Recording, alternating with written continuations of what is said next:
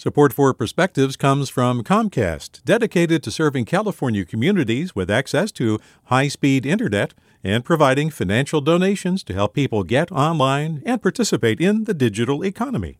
More at california.comcast.com. Hi there, I'm Randa Abdel-Fattah from Throughline. If you're listening to this podcast, you know that KQED produces exceptional storytelling that keeps you informed, inspired, and entertained.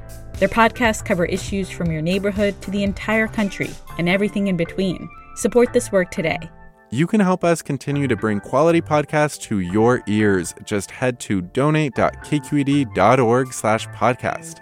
That's donate.kqed.org/podcast. From KQED.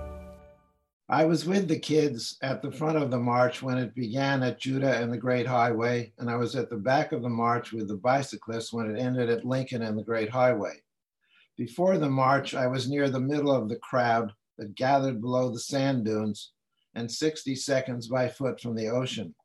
1,000 people had gathered to protest the scheduled opening of the Great Highway on the following day, a Monday, with autumn looming on the horizon. Not surprisingly, I didn't know a single person in the crowd. I had only been living at Ocean Beach for 3 months, and I was just getting to know the neighborhood and my neighbors.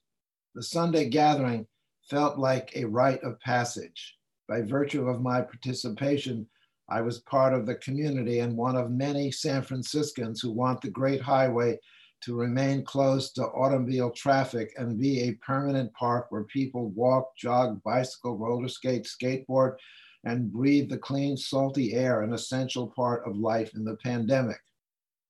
I had fallen in love with the car-free Great Highway long before the rally and march. Still, the rally and march reinforced my love for the paved strip that runs parallel to the Pacific and reaffirmed my vow to drive as little as possible and wean myself from the culture of the car.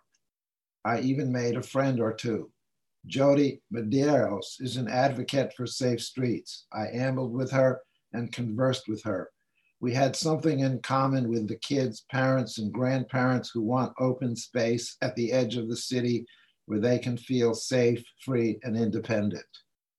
With a perspective, I'm Jonah Raskin. Support for Perspectives comes from Leif Cabraser, Hyman, and Bernstein, seeking justice for the injured, victims of fraud, whistleblowers, employees, and investors in the Bay Area and nationally for over 4 decades.